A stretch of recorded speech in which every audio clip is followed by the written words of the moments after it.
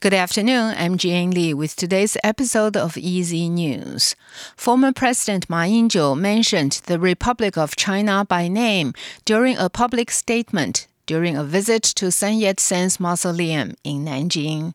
Speaking outside the Memorial Hall, Ma said it's been 112 years since Sun Yat-sen dedicated his life's work to ending more than 4,000 years of imperialism to found the Republic of China, the first democratic republic in Asia.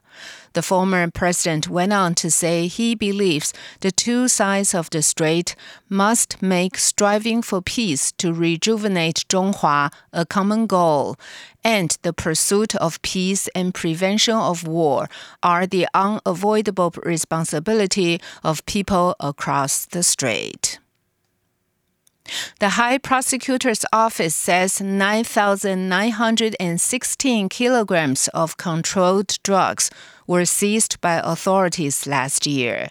According to the office, the volume of controlled substances seized in 2022 was an increase of 180% compared with 2021 and was the highest on record. According to the court, China made precursors for controlled substances such as the synthetic stimulant mephedrone, smuggled into Taiwan from China, were the most prevalent by weight. The number of cannabis plants seized by law enforcement agencies last year climbed to 13,000 too. The Criminal Investigation Bureau also says that nearly 28,000 people were caught using Category 2 toxic substances, which include marijuana and amphetamine last year. Turning to world news, the Biden administration is holding its second Summit for Democracy, with 121 countries invited to discuss how to push back against threats. The war in Ukraine is the backdrop to this three-day, largely virtual meeting. Nick Harper reports from Washington. This is the Biden administration's second Summit for Democracy, but the international landscape looks very different than when President Biden brought leaders together in 2021. Now we're 13 months into Russia's war in Ukraine. It gives the US an opportunity to use this summit as a way to strengthen united support for Kiev. However, there are some notable nations not invited to this summit: Saudi Arabia, Turkey and Hungary, all of which the Biden administration have criticised in the past for undemocratic, even autocratic leanings. And there are also doubts about what's actually been achieved since the last summit and what can be achieved during this three-day meeting. I'm Nick Harper in Washington. Brazil's government is reporting the country's 700,000th coronavirus-related death. Brazil now has the second most victims of the disease after the United States.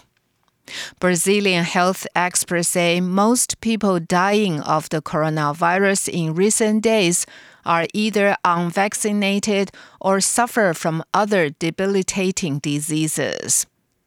The country's health minister has criticized former President Jair Bolsonaro for his handling of the pandemic. Bolsonaro, who became ill with the coronavirus, refused to take the vaccine during the pandemic and flouted health restrictions. Countries in the European Union have approved a landmark law that will ensure all new cars sold from 2035 must have zero emissions. Poland voted against the law, while Italy, Bulgaria, and Romania abstained. The agreement was delayed for weeks after Germany called for an exemption for cars running on e-fuels. The new law had been expected to make it impossible to sell internal combustion engine cars in the EU from 2035.